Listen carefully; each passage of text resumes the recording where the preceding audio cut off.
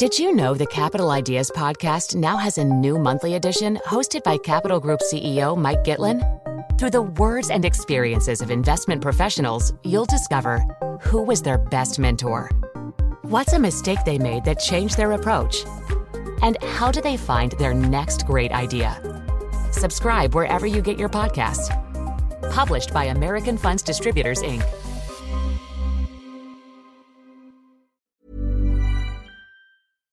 Welcome to the Financial Times Big Read, a weekly podcast featuring the best of our long-form reporting from around the world.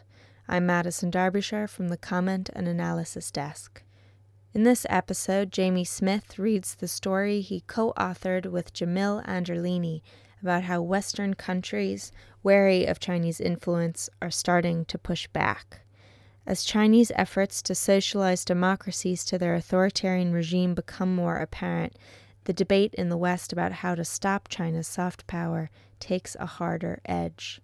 The FT reports. Malcolm Turnbull's attempt to paraphrase Chairman Mao last week was not just a mildly farcical example of political theatre. It also marked an important turning point in a decades-long debate over how the West should respond to China's rise. The country's Prime Minister told reporters in mangled Mandarin, "The Australian people have stood up," a deliberate echo of Mao's declaration in 1949 that the Chinese people had stood up, thus ending a century of humiliation at the hands of colonial aggressors. Mr. Turnbull was defending new Australian laws drafted this month, which are designed to limit the influence of foreign governments and which have one particular target in mind: the Chinese Communist Party. With only a brief pause following the 1989 Tiananmen massacre, most developed democracies have engaged with China since the late 1970s in the belief the country would integrate into the US-led global order and eventually become more like them. But those assumptions are now under assault as the West belatedly realises China has no intention of opening up its political system. At the same time, there is growing disquiet over Beijing's efforts to shape the way Western countries think about its authoritarian model. In just the past 2 weeks, the intelligence services of Germany and New Zealand have publicly warned about the threat of Chinese espionage and influence operations in their countries. In Washington last Wednesday, the US Congress held a hearing to discuss what they call the long arm of China. Marco Rubio, chairman of the Congressional Executive Commission on China, said, "Attempts by the Chinese government to guide, buy or coerce political influence and control discussion of sensitive topics are pervasive and pose serious challenges in the United States and our like-minded allies." While the world has been fixated on allegations of Russian interference in US elections in the past year, China's more widespread operations have garnered far less attention until recently. Christopher Johnson is the former head of the China desk at the Central Intelligence Agency, as well as a senior fellow at the Center for Strategic and International Studies in Washington. He says Chinese operations are much more subtle, less targeted, and more about long-term influence building than Russian operations. But as we start to realise that China intends to socialise us rather than become more like us, the debate in the West has taken on a harder edge, and people are asking whether 40 years of engagement might have been a sham. Distinct from traditional spying activity, which most countries engage in, China's influence operations are directed by a little-discussed branch of the ruling Communist Party known as the United Front Work Department. They include efforts to co-opt or subvert a broad range of actors and institutions, from politicians to media outlets to universities, although they primarily target the Chinese diaspora, an estimated 60 million people around the world. Experts who study the United Front say the main goal of these operations is to isolate, marginalise and attack perceived threats to the Communist Party from overseas-based Chinese dissidents and human rights and democracy activists, Tibetan independence advocates and representatives of the self-ruled island of Taiwan. But in recent years, the objective has expanded and now encompasses efforts to convince Western allies and broader publics of the legitimacy of the Communist Party and its right to rule China. On the front line of this struggle is Australia, a long-standing US ally and crucial security partner in Asia, but whose commodity-based economy is dependent on demand from China. Australia's spy chief recently warned of an unprecedented threat, greater than when Soviet agents penetrated the government during the Cold War. In that earlier struggle, the Soviet Union sought to influence Western elites and discourse with the allure of its utopian ideology. But the modern Chinese Communist Party has something far more seductive for capitalist democracies: the size and promise of its expanding economy. David Shambaugh, director of the China Policy Program at George Washington University, says, "The party under Xi believes it is engaged in a discourse war with the West, which it thinks enjoys media hegemony and must be challenged." He estimates China spends between $10 and $12 billion a year on a wide range of soft power efforts, from traditional lobbying and public relations campaigns to more clandestine forms of influence building. The Australian Security Intelligence Organisation has tracked at least $6.7 million in political donations to Australia's two main political parties from just two Chinese billionaires with close ties to Beijing. This issue burst spectacularly onto the political agenda last week with the resignation of Sam Dastyari, a rising star in the Labour Party who used donations from one of the billionaires to clear some of his personal debts. He later attended a press conference with Chinese media where he called publicly for Australia to respect China's territorial claims in the South China Sea, a position contrary to that of his own party. ASIO has also identified about 10 political candidates at the state and local government level that it believes have close ties to China's intelligence services, according to Australian media reports. Western intelligence agencies believe this is part of a wider orchestrated campaign by Beijing to insert agents of influence into the highest levels of democracies around the world. In a case first reported by the FT in September, one Chinese-born member of the New Zealand Parliament was able to serve on the country's Parliamentary Select Committee for Foreign Affairs, Defence and Trade, despite having spent 15 years training and working in Chinese military intelligence.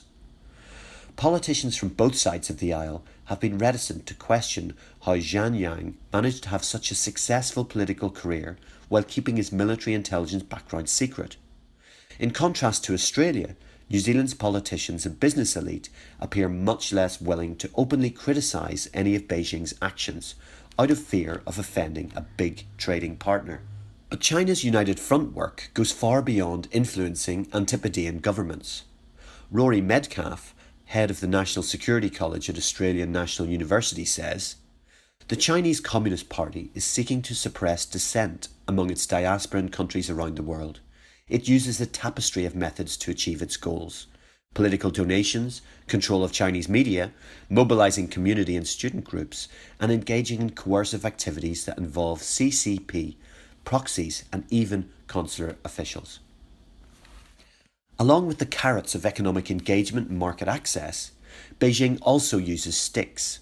Foreign journalists, politicians, business people and academics regarded as unfriendly to China are refused visas to visit the country, attacked by state media and paid online trolls, and sometimes targeted by Chinese hackers. The families of Chinese students and recent emigrants are often threatened by state security agents back in China if they are seen as stepping out of line while abroad. One of the Chinese billionaires who allegedly provided donations to Dastyari is Huang Zhongmo, founder of a property development company in Shenzhen, who moved to Sydney with his family in 2011. Until recently, he was chairman of the Australian Council for the Peaceful Reunification of China, a United Front-backed organisation. As well as donating to politics, Mr. Huang helped fund a China-focused think tank at University of Technology, Sydney, which has Bob Carr, a former Australian Foreign Minister, as its director. Mr. Huang eventually resigned as chairman of the Australian-China Relations Institute's advisory board when some academics questioned whether it was becoming a mouthpiece for Chinese propaganda. Defenders of these initiatives say Beijing merely wants to tell China's story well and is acting no differently from Western countries. The US government supports organisations that fund pro-democracy groups around the world, while Washington-based think tanks have international affiliates that promote an American worldview. But this argument ignores the fact that most United Front work is carried out covertly. Jerry Groot, an expert on the United Front Work Department at the University of Adelaide, says, "The Communist Party's United Front work is very different from Western efforts to exert influence. There is a degree of long-term planning and central coordination between public and nominally private enterprises that democracies can't even imagine. The efforts retain plausible deniability by using what they describe as seemingly independent societies and organisations whose actions are in fact determined by Beijing." ASIO's investigation into Chinese political interference and the Dastyari affair prompted the Turnbull government to revamp the country's espionage and foreign influence laws this month. The draft laws would ban foreign political donations and force lobbyists to reveal when they are working for overseas entities. Beijing has reacted angrily to the new laws and public reporting of its extensive United Front work in the country.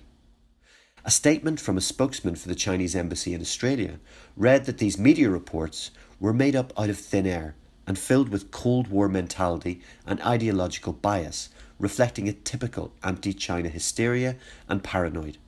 He went on that the reports unscrupulously vilified the Chinese community in Australia with racial prejudice, which in turn has tarnished Australia's reputation as a multicultural society. Others in Australia, which has a long and difficult history with race relations, have accused the government of stoking xenophobia for political advantage. But sinologists and some members of the Australian Chinese community argue that ignoring Beijing's United Front work can be seen as a form of inverse racism, since the people most affected by these operations are ethnically Chinese Australian citizens. Many of the 1.2 million people in Australia who identify as Chinese have been there for several generations, and a large proportion came from Southeastern Asia, Democratic Taiwan, or left Hong Kong and mainland China to escape repression. Some of them are deeply disturbed by Beijing's attempts to infiltrate their community organisations, and they blame it for creating the conditions for public suspicion of their communities. Feng Chongyi, an associate professor at University of Technology Sydney, was detained in China by state security agents for 10 days in April because of his academic work into Chinese politics. He says, "Many in the Chinese community welcome this new legislation, which is very clearly targeting the actions of foreign governments rather than any individuals or communities. If the Chinese government is not interfering in Australian politics, then why is it so concerned and so desperate to portray this as anti-China propaganda?" Join Capital Group CEO Mike Gitlin for a new edition of the Capital Ideas Podcast.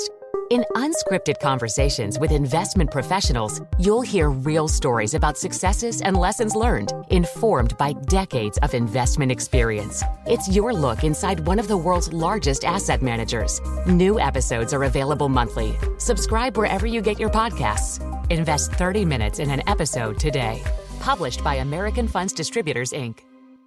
Even when we're on a budget, we still deserve nice things. Quince is a place to scoop up stunning high-end goods for 50 to 80% less than similar brands. They have buttery soft cashmere sweaters starting at $50, luxurious Italian leather bags, and so much more. Plus, Quince only works with factories that use safe, ethical, and responsible manufacturing. Get the high-end goods you'll love without the high price tag with Quince. Go to quince.com/style for free shipping and 365-day returns.